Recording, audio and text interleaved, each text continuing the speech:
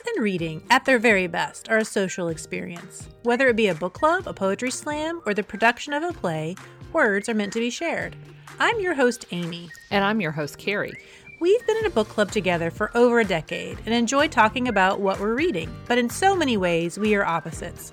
Carrie is a cat lover, but I'm a dog nut. Amy loves a good party, while I prefer to wear my fuzzy socks while introverting on the couch. But books are the tie that binds.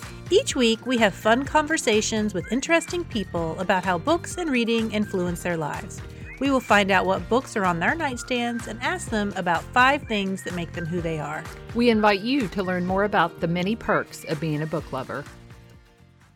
It's Kentucky Derby time, and it's my favorite time of the year here in Louisville. And right now, the whole city is all dressed up with nowhere to go. And well, some people are maybe dressed up. I am not. Okay, we might be dressed up in our sweats and our yoga pants. We're thinking about Derby. So I just thought that we could talk a little bit about Derby. What happens about 2 weeks before Derby, the Kentucky Derby Festival kicks off. And this is a 2-week just celebratory period in Louisville. There are hundreds of events going on at different times. There might be a golf scramble. There are family activities. They have balloon glow. They have the Great Steamboat Race. They have the Pegasus Parade, which takes place in downtown Louisville on Broadway. And there's also smaller events just kind of going on for the 2 weeks prior to Derby. Thunder Over Louisville is the first night, the night that kicks off Kentucky Derby Festival. There's an air show. There's a huge fireworks display. I mean, I think when they think the Kentucky Derby, they just think of the 2-minute race. But the 2 weeks beforehand with the Kentucky Derby Festival is such a huge thing here. It's sort of like our Mardi Gras, essentially. Right. So I moved here about 15 years ago. I've obviously heard of the Kentucky Derby, but really had no idea the extent of what was involved. And we immediately fell in love with it. And I began our very first year living here. Annual Derby party. It's sort of a family tradition now. We invite our friends and we do small betting, we drink, but it's just such a fun time. Everyone around town is buzzing the 2 weeks before Derby. I would say most Louisvillians don't go to the Kentucky Derby because it is so incredibly expensive to go if you want real seats. But they do go to racing events several days beforehand. So the day before is called Oaks Day. The day before that is something that people call Thurby. And in fact, there's no school on Oaks Day. I'm not really sure why there's no school. I think part of the reason schools let out for Oaks Day is because, there's a lot of schools down by Churchill Downs. And I think with traffic and the number of tourists that come in, I think that's part of the reason. It's a madhouse and it affects transportation.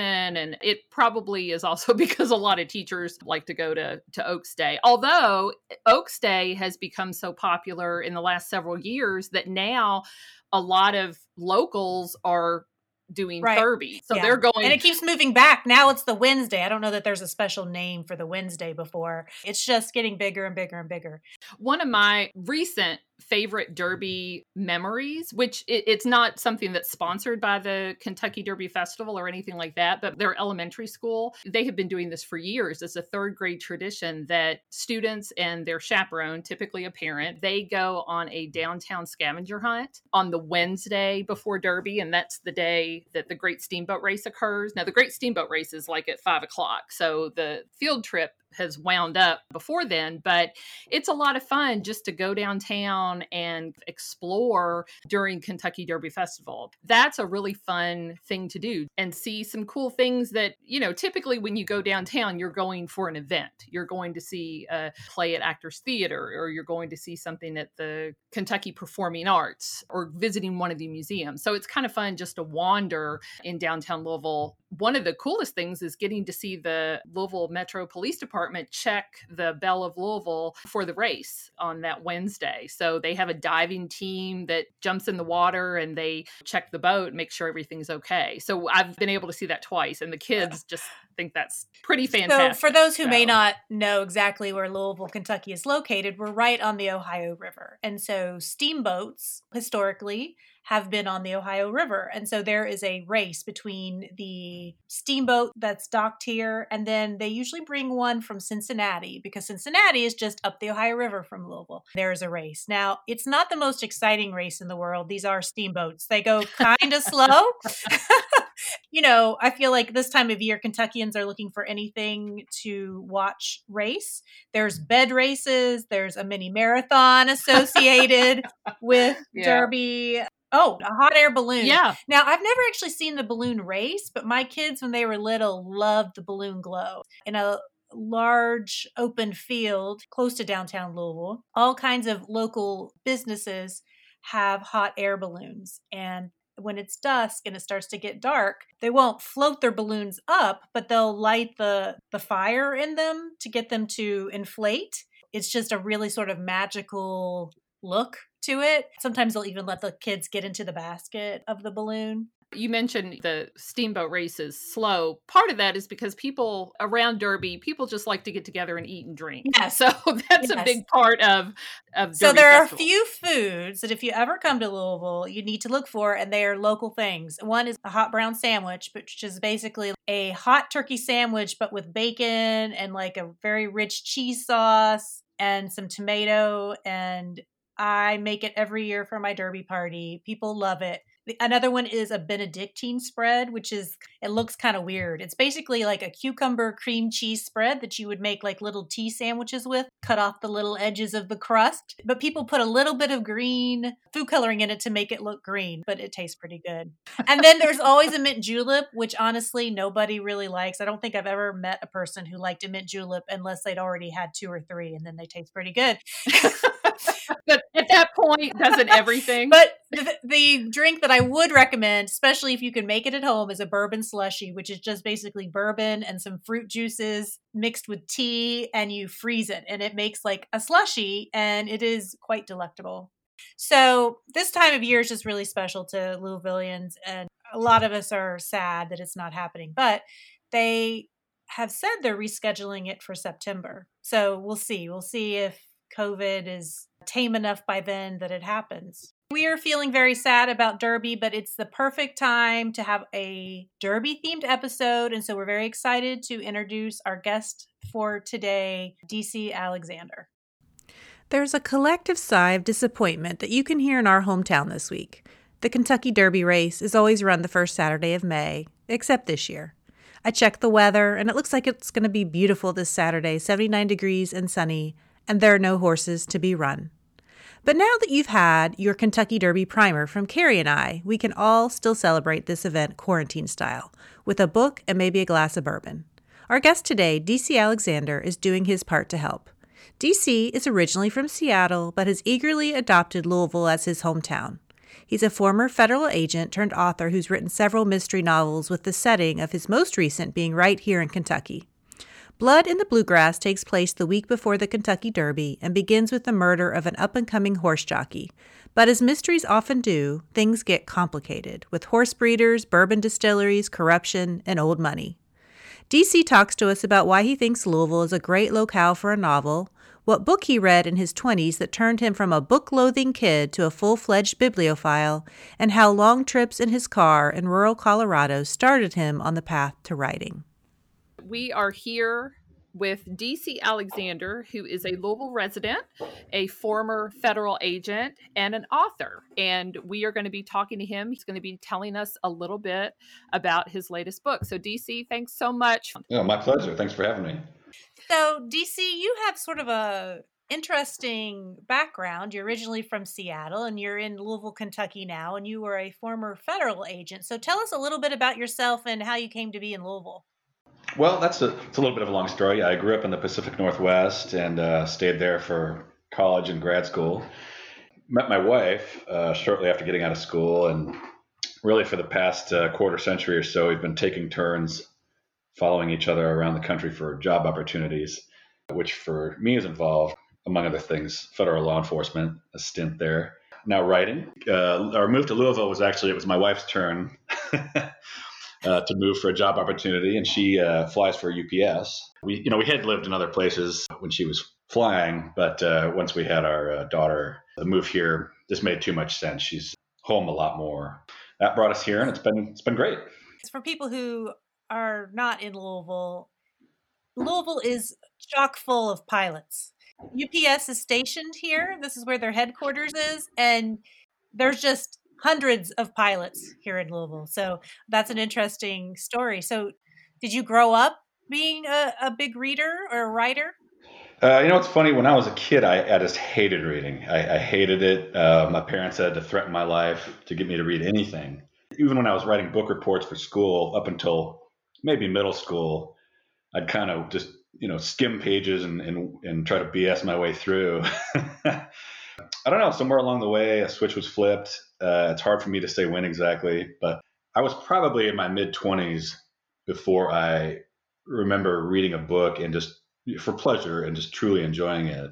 But now I just read constantly. At any given time, I'll have 10 partially completed books on my nightstand. I'm one of those people who will read 50 pages and then set a book down for 3 months and pick up a different one. And I'm sure there's some sort of diagnosis for that in psychology. Do you remember what the book was in your mid-20s that Yes. you read for pleasure? What was it? Well, let me give you a little context. This time, my wife and I, girlfriend at the time, we'd moved to Sacramento, California for a job opportunity for her. And we'd moved in with some friends of hers from college who were already living there. All of a sudden, we were just living in a friend's basement in our mid-20s. We were just broke. I was jobless and just utterly miserable. This book it was Tinker Tailor Soldier Spy by John le Carré. And I remember sitting in this room that was sort of our bedroom / storage room. It was this guy's office, and it was just stacked to the ceiling with cardboard boxes full of all our junk. And I sat there one day, instead of looking for a job, I just started reading this book. And, the way he paints a world for you and just has all these incredible characters that feel so authentic and complex. It took me out of my pit of despair. And I thought, hey, maybe this reading thing is all right. That kind of got me started. And I don't know what you would really call that genre. Is it thriller, suspense, spy? Does that tend to be the genre or genres that you enjoy the most? As far as genres go, I'm kind of all over the place, but I loved his writing in that kind of spy / sort of thriller genre, although I think his books have a slower pace than I would normally expect of a quote unquote thriller. But I read I'm all over the place with genres. I mean, I'll read literary fiction and mysteries and the occasional science fiction.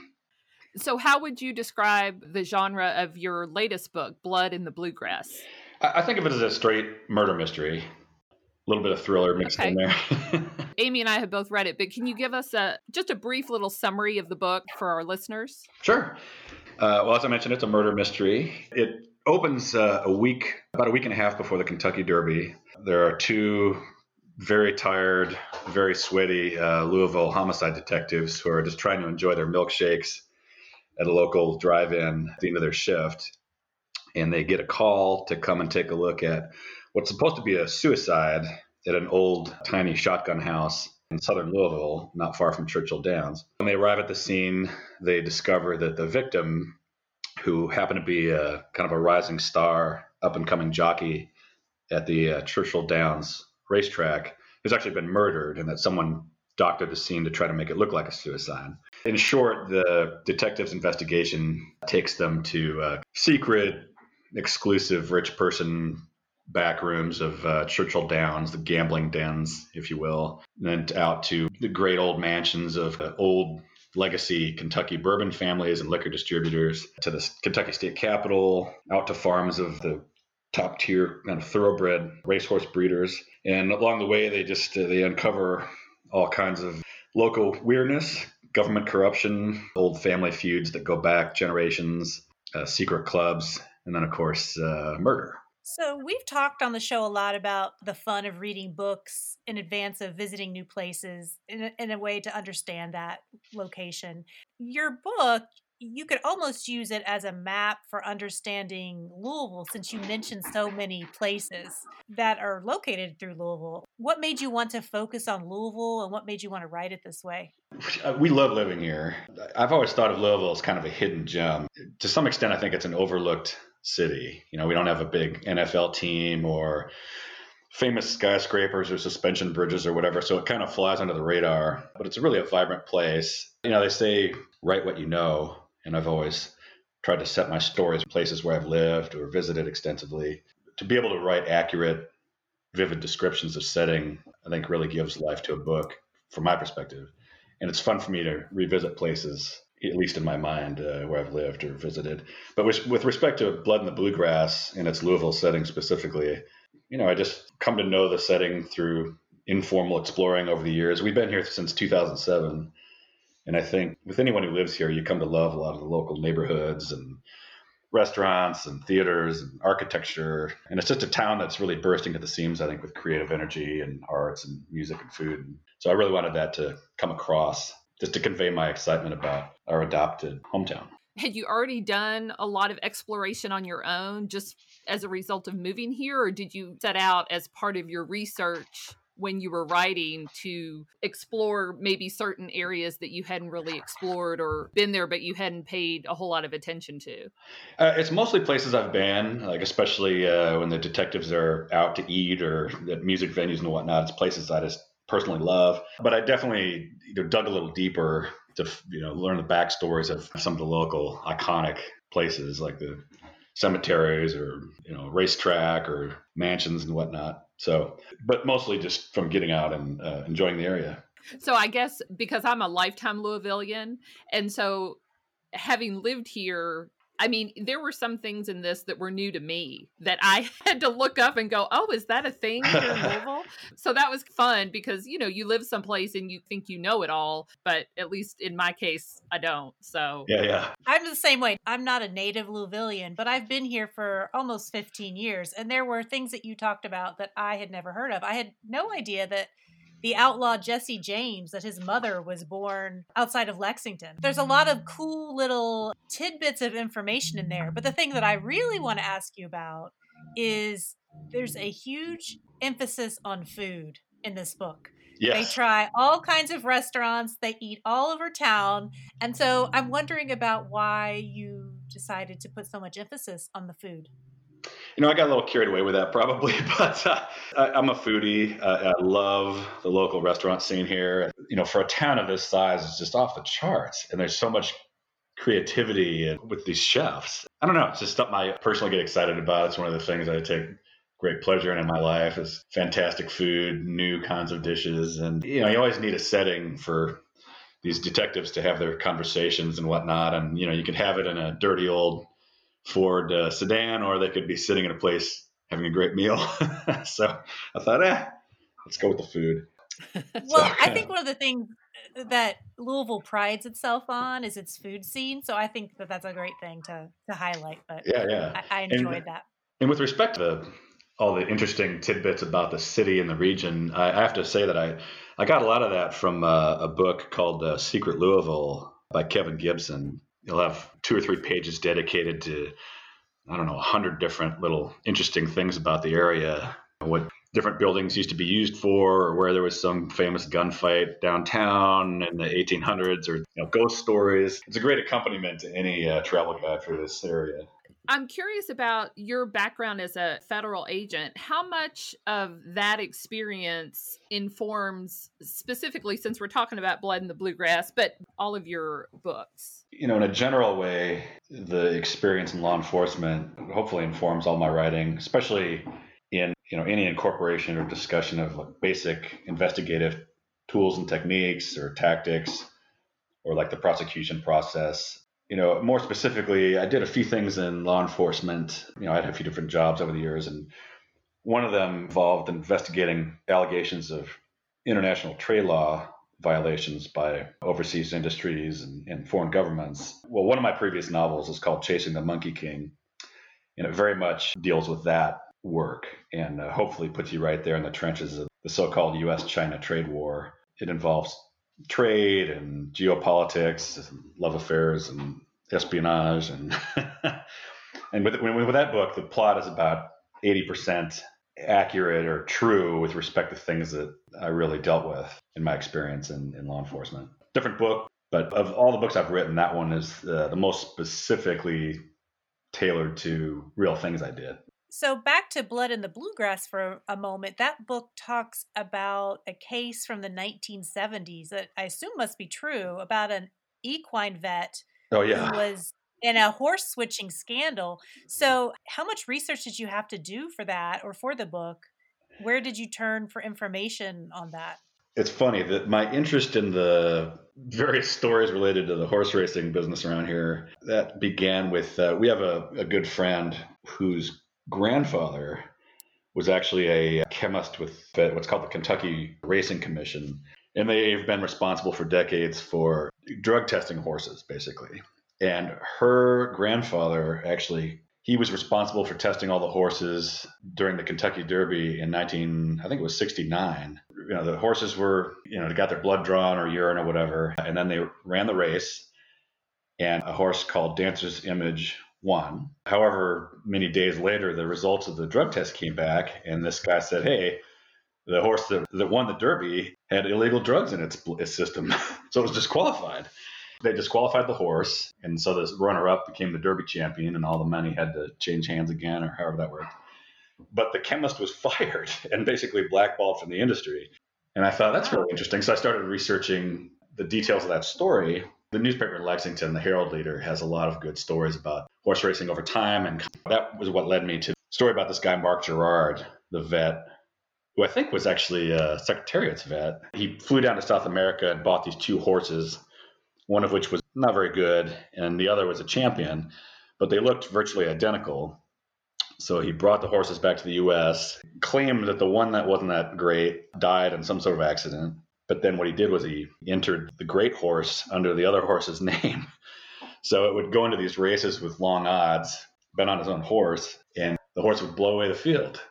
And of course he got caught. And actually he got away with just kind of a slap on the wrist, and was, I think, represented by F. Lee Bailey, the same guy who was one of O.J. Simpson's attorneys way back when. Oh, wow. That's a great story. Yeah. So there are all kinds of tidbits like this around here, involving different tracks. And that horse swap, I think, took place in New York at Saratoga, and not here at Churchill Downs. But it's still fascinating to me that you could have a horse swap like that and at least initially get away with it. He was only caught because he put huge bets on his own long odds horse, and that raised a lot of eyebrows. But if he'd just been a little more careful, he might have gotten away with it for years.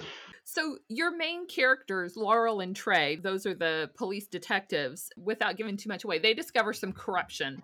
So I'm curious, is that something that you or former colleagues have experienced, or is that just something that anybody who works in law enforcement is concerned with?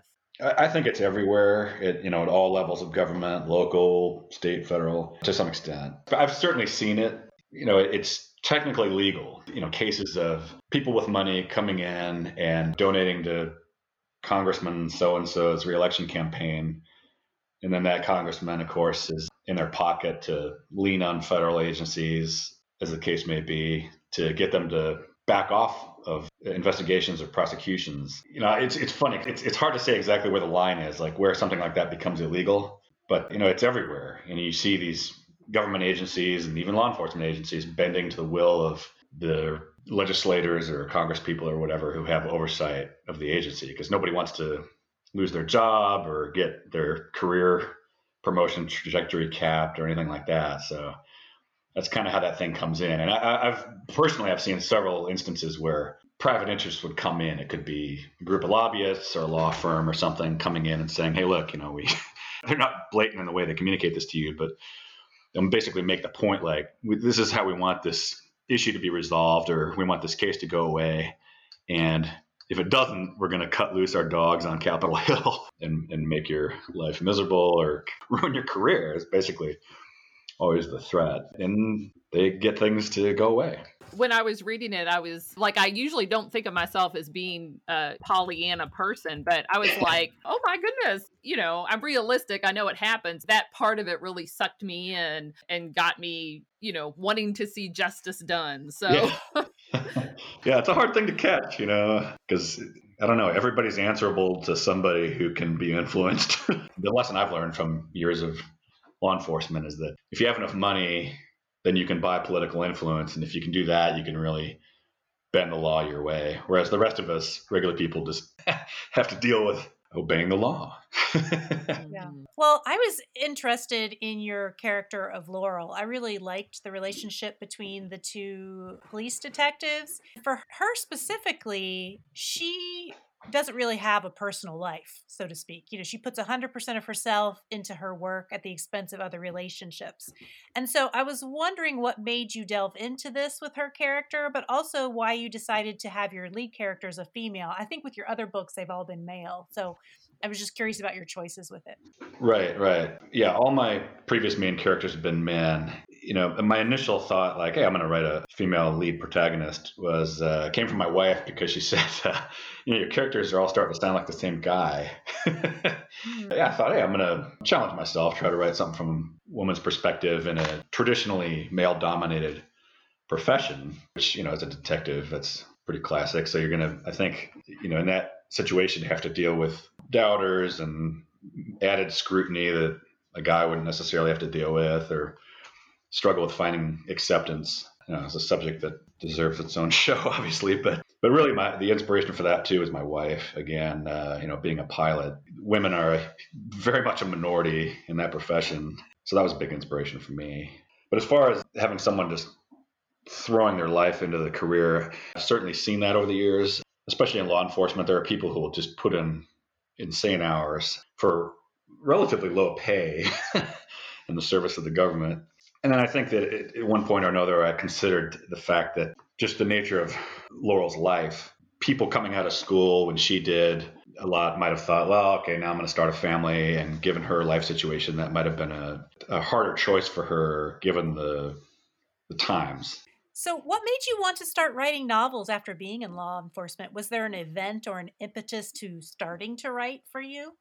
I think it was just having a lot of time. But when I first came up with the idea to possibly write, I was actually living in Colorado. I'd followed my wife there. I was just out of law school. I wasn't a member of the bar of Colorado. Make money, I started delivering film and developed photos back when we still did that. You're dating yourself, Oh, yeah. No, I just hit the half-century mark. I did some volunteer legal work in this town in very remote southwestern Colorado. But then, to make money, I was delivering film. I'd drive about 300 miles a day across southwestern Colorado, crossing the Continental Divide a couple times. And it was in the mountains, so there was no radio. And I was broke, so I didn't have enough money to buy new tapes or anything. So I would just sit there in this car with nothing to do but think. And I just started to come up with initially it was kind of like scene ideas. Like, oh, this would be kind of a neat thing if there was a story that involved, this or that. And it got to the point where, I was really impressed with my ideas. So I took a notebook along in the car with me. And whenever I came up with something I thought was worthwhile, I would actually pull off the highway and jot down notes. And then when we were living in the DC area for years, that was when my wife's flying job first started taking her away for long periods of time. So again, I had a lot of time on my hands. I'd be sitting there in my little apartment overlooking the Beltway.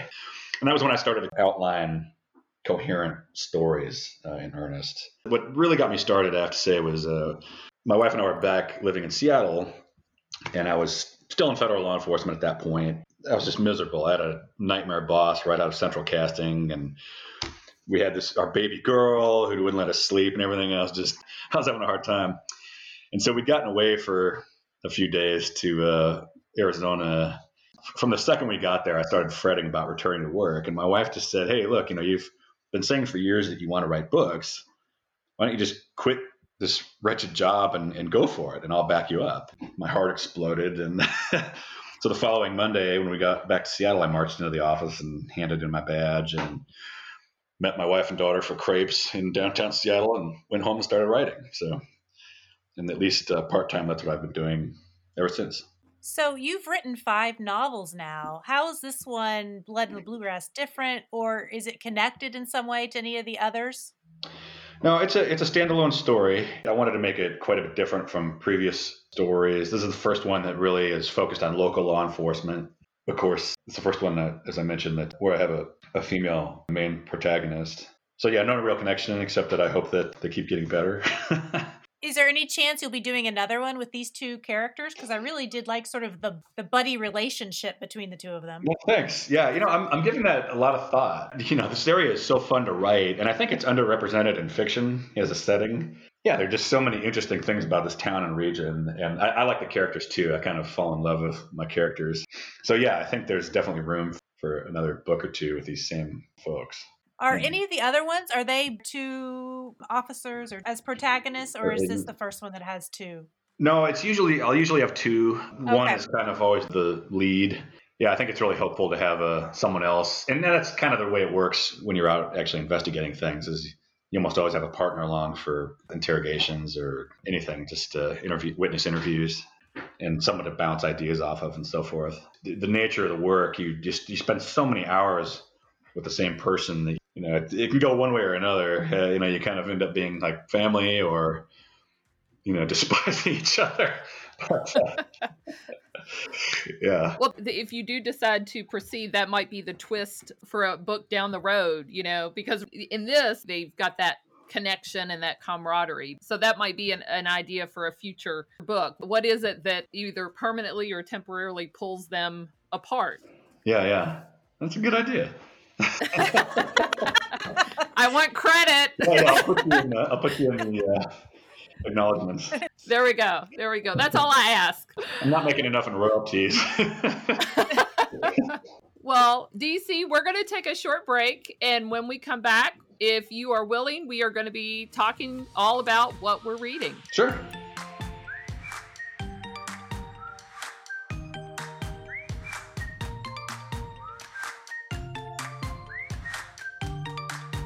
So we're back with DC Alexander and with Carrie, and I want to know what kind of books you're into today, Carrie. So last night I finished a book, Amy, that you actually let me borrow. It's called The Air Affair by Jasper Fforde. Actually, one of our former guests, Justin Magnuson, with the Long Before the End book club, had brought this book up. He had mentioned it on our show, and I read it super quickly. It is a book where you sort of need to know, and probably you should love the book Jane Eyre. It's a requirement? It's a little bit of a requirement. If you have not read the book fairly well, you're probably not going to really get it. On the back of the book, it said, so this was like a review, and it said, The Air Affair is a silly book for smart people. And I would agree with that. It's not going to make any sense if you haven't read Jane Eyre. Like if somebody says Mr. Rochester and you have no idea who that is, I would say pass this book up. The premise of the book is that there is a secret agent. So this is set in 1985, but it's not like our 1985. It's almost like a different 1985 where there are what's called literatechs. And it's basically a law enforcement group that investigates literary crimes. There's a chronoguard, and they deal with things going on with time travel. So this is kind of a book that was, I feel like, written just for me because it blends this sort of sci-fi, fantastical world with literature, which is totally like both my jams smushed together in the perfect sandwich. So the law enforcement agent, her name is Tuesday Next, and there's kind of this bad guy. His name is Acheron Hades, and he starts committing these literary crimes. And so the first literary crime actually has to do with a Dickens novel that I had actually never heard of. So I think it's called Mr. Chuzzlewit. I have not read that. But what happens is that initial crime leads into a crime that affects the story of Jane Eyre.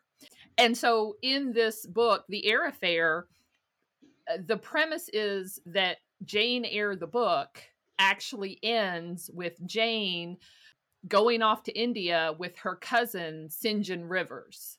So what happens through this novel is that the ending, because of some things that happen with Tuesday Next, the ending of Jane Eyre becomes the ending that anybody who loves that book knows and loves, which is that Jane and Mr. Rochester end up being together, getting married, and having a family. So again, if you haven't read Jane Eyre and you don't love that book, then you're going to be like, I don't know what's going on, and I don't know why anybody cares about these characters anyway.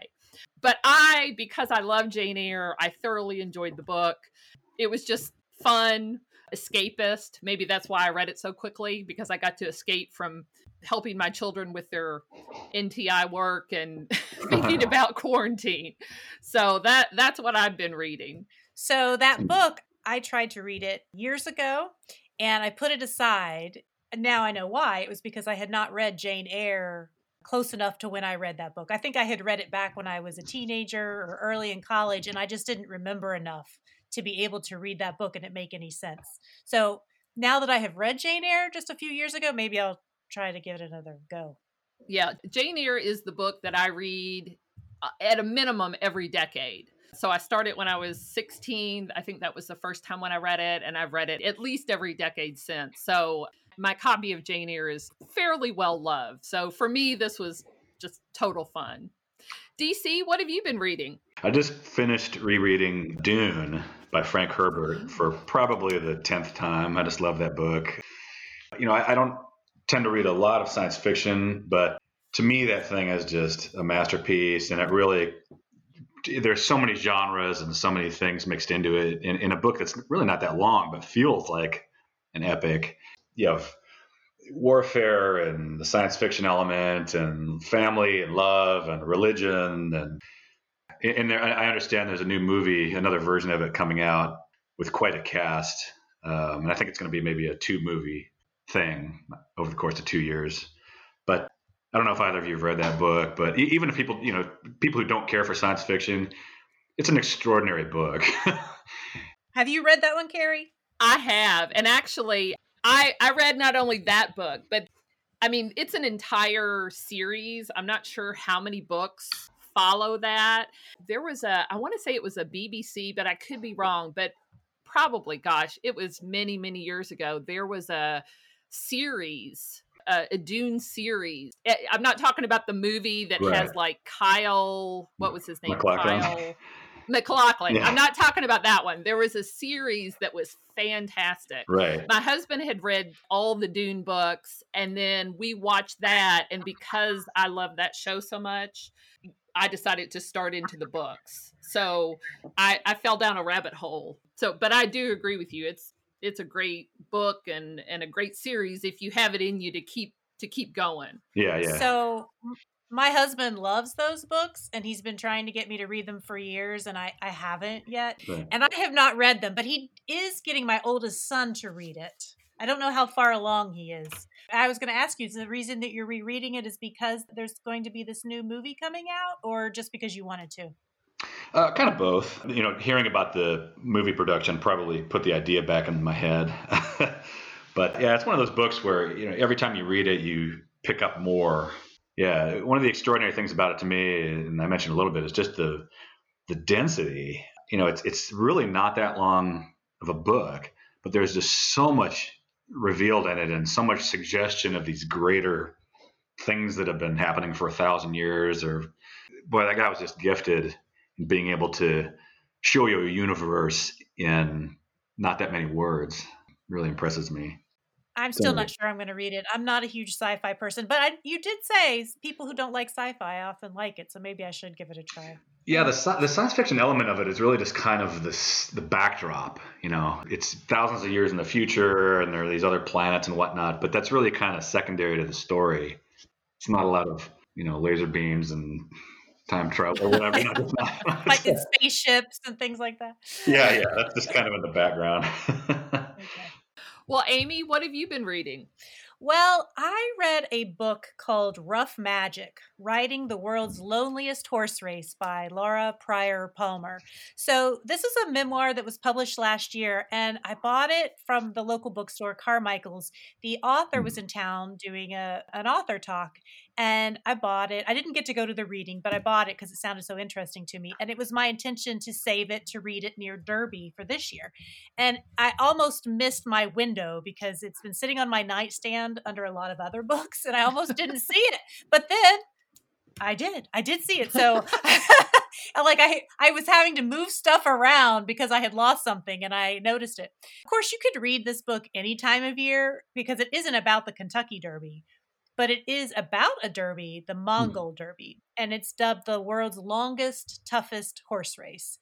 So I thought it would be an interesting complement to read during Kentucky Derby time because the Kentucky Derby is always called the fastest and most exciting 2 minutes in sports. So the Mongol Derby is an annual competition where the competitors are riding across Mongolia on a course that recreates the horse postal messenger system that was developed by Genghis Khan 9 centuries ago. And dozens of riders race a series of Mongolian horses. They're really more the size of ponies, and they go for 1,000 kilometers, which is about equal to 620 miles across the Mongolian grassland. And the riders change horses about every 40 kilometers, and that's to ensure the welfare of the horses. But it also makes the race more about the endurance of the riders and not the horses. And they have 10 days to complete the race. So to kind of think of the Tour de France, but on small Mongolian ponies is kind of the way to imagine it. So most of these riders trained for years to compete in this race. But the author, she decided on a whim 2 months before the race began that she wanted to do it. She hadn't done any preparations. She hadn't gotten sponsors. She hadn't trained for the terrain. She was looking for supplies like riding boots on whatever Britain's version of Craigslist is. Um, but she did have a familiarity with horses. Her Aunt Lucinda was a horse riding champion in Britain. So she'd been around horses, but not necessarily in a competitive way. In fact, her father never really encouraged it because he said that horse lovers have excessive feeling. And so when she was 19 and feeling aimless, wondering what she was going to do with her life, she decided maybe she should do this race. She'd been working as a nanny in Austria. What she wanted to do was go out in the world and explore. As you read this book, you get the definite feeling that she is a free spirit. She sort of has a whimsical nature. So this book is written in an interesting style. I wouldn't say that it's stream of consciousness, but she does write her thoughts seemingly as they pop into her head. And sometimes it doesn't always make immediate sense. Prose is a bit lyrical and poetic, but you just have to kind of go with it as if you were reading somebody's thoughts.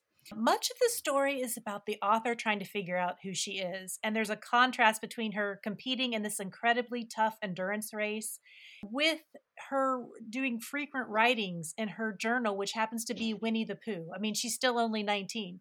So she's torn between not wanting to care too much if she wins, and then also with the incredibly strong desire to beat the front runner, who happens to be sort of a arrogant Texan. And at one point, when she's running third or fourth in the race, she writes in her Winnie the Pooh journal, "How the expletive did this happen to me? I'm doing so bloody well." And so this is a journey to find herself and who she is. She says she has no discipline, and she writes, "What gave me discipline? A journey of my own." So the other part of the story is about the race. And even though the race is very long, the story's full of suspense. It's also a travel memoir because she includes so much about the Mongolian culture that she experiences, especially the love affair that Mongolians have with their horses. And she says that there are more love songs in Mongolia about horses than there are about women. And that horses that come in last in races are sung commiseration songs so they won't feel bad. That the horse in it is really considered an extension of its owner. And there's a proverb that says a Mongol without a horse is like a bird without wings. So you find out on the book cover who wins this race. So it isn't a spoiler to say that the author was the first woman and also the youngest champion of this race. But as any story like this goes, it's more about the journey and not the destination. And so I really did enjoy this book. If you're a fan of horses, if you're a fan of travel writing, if you're a fan of just memoirs about self-reflection, then I think you should give this book a try. What was the title So, again? Amy? It's called Rough Magic, and the author's name is Laura Pryor Palmer. Amy, would this be an appropriate book for like older teen or young college student? Yeah, I think it would be. Yeah. I mean, you can tell that the author definitely was at a kind of a crossroads in her life where she didn't know what to do. And she talks about early on how she wasn't a particularly good student. She was a little bit of a troublemaker in school. Basically, she just wasn't a fan of school and wanted to explore and kind of do her own thing. But then she gets to be about 19 and it's like she's an adult now. So what does she do? She seems a little aimless. And so you get the feeling that this race sort of crystallized for her what she might want her life to be. It's sort of her journey to find that. So yeah, if you're thinking about young adult teenagers, there's not a lot of violence. There's nothing super graphic in it. Yeah, I think it's definitely a book that a young person could read. All right. Well, when we come back, we are going to be asking DC his top 5.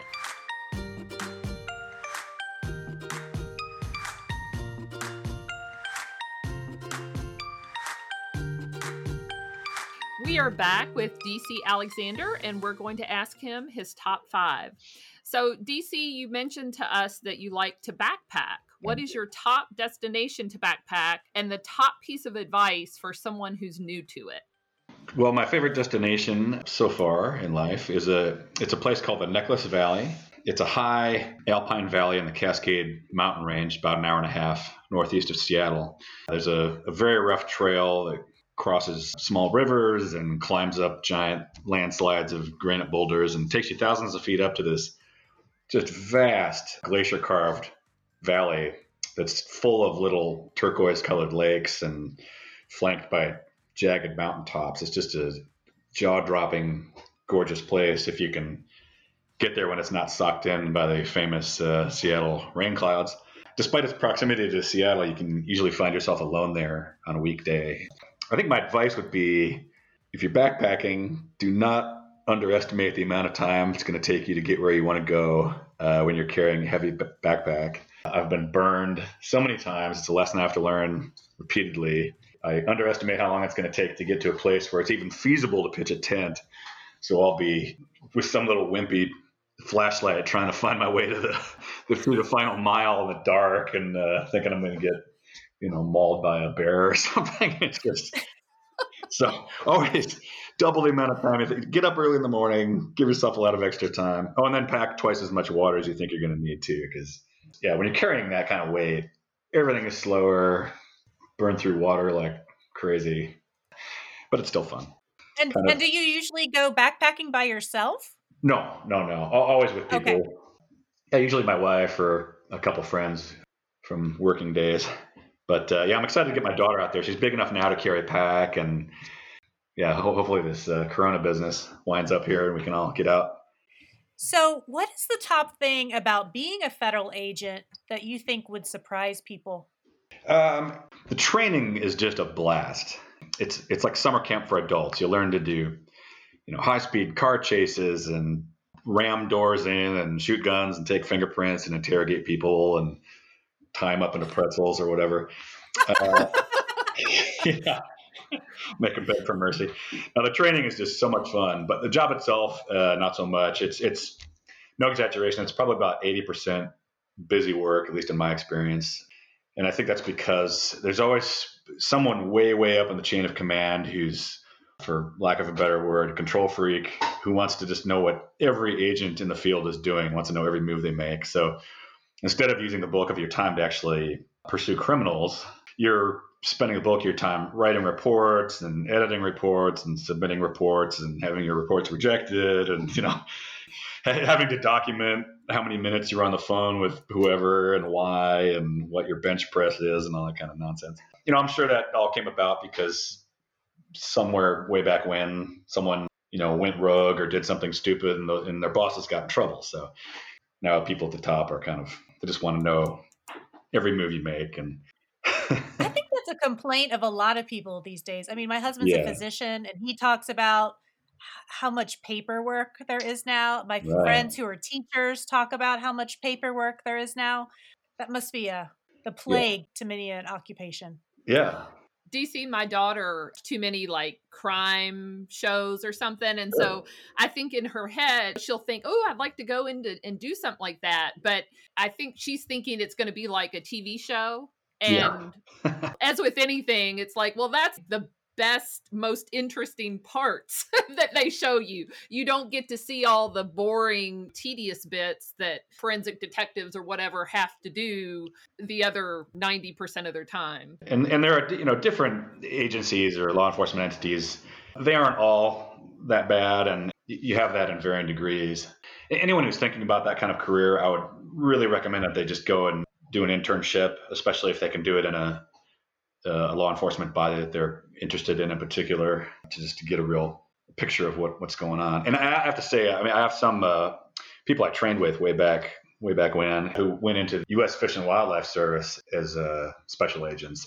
They have the coolest job I've ever heard of. I mean, they ride around in boats and catch poachers and, fly airplanes and just set traps. I mean, it's the stuff they do is nuts.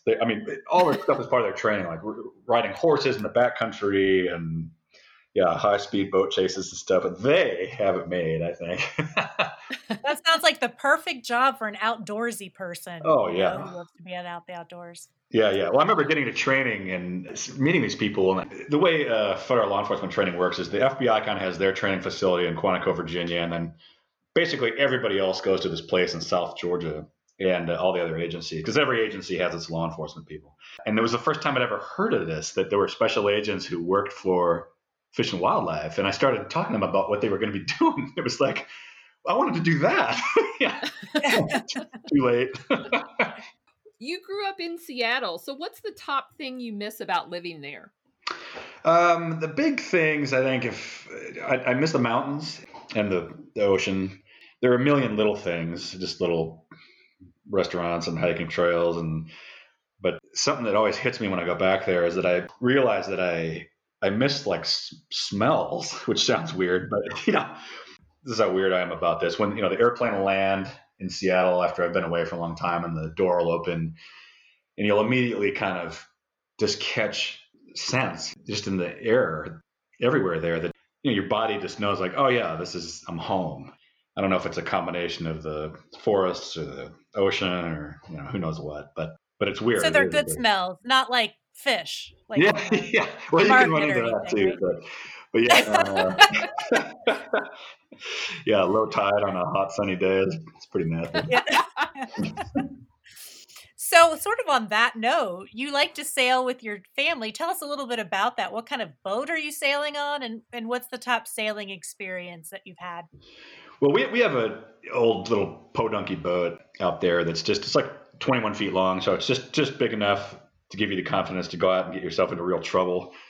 It's cute, but it's nothing fancy at all, and I don't know, I think it was built in 1970 or something. But we just go out and fool around on that, because most of the waters in the Seattle area, the immediate Seattle area, are protected. It's kind of a big sound, similar to like the Chesapeake Bay or something, so you can't get into too much trouble. As far as the most interesting experience, one year we went down to the British Virgin Islands and rented a sailboat. There are all these outfits down there where you can get these things. If you convince them that you have some experience, they'll basically cut you loose on these huge.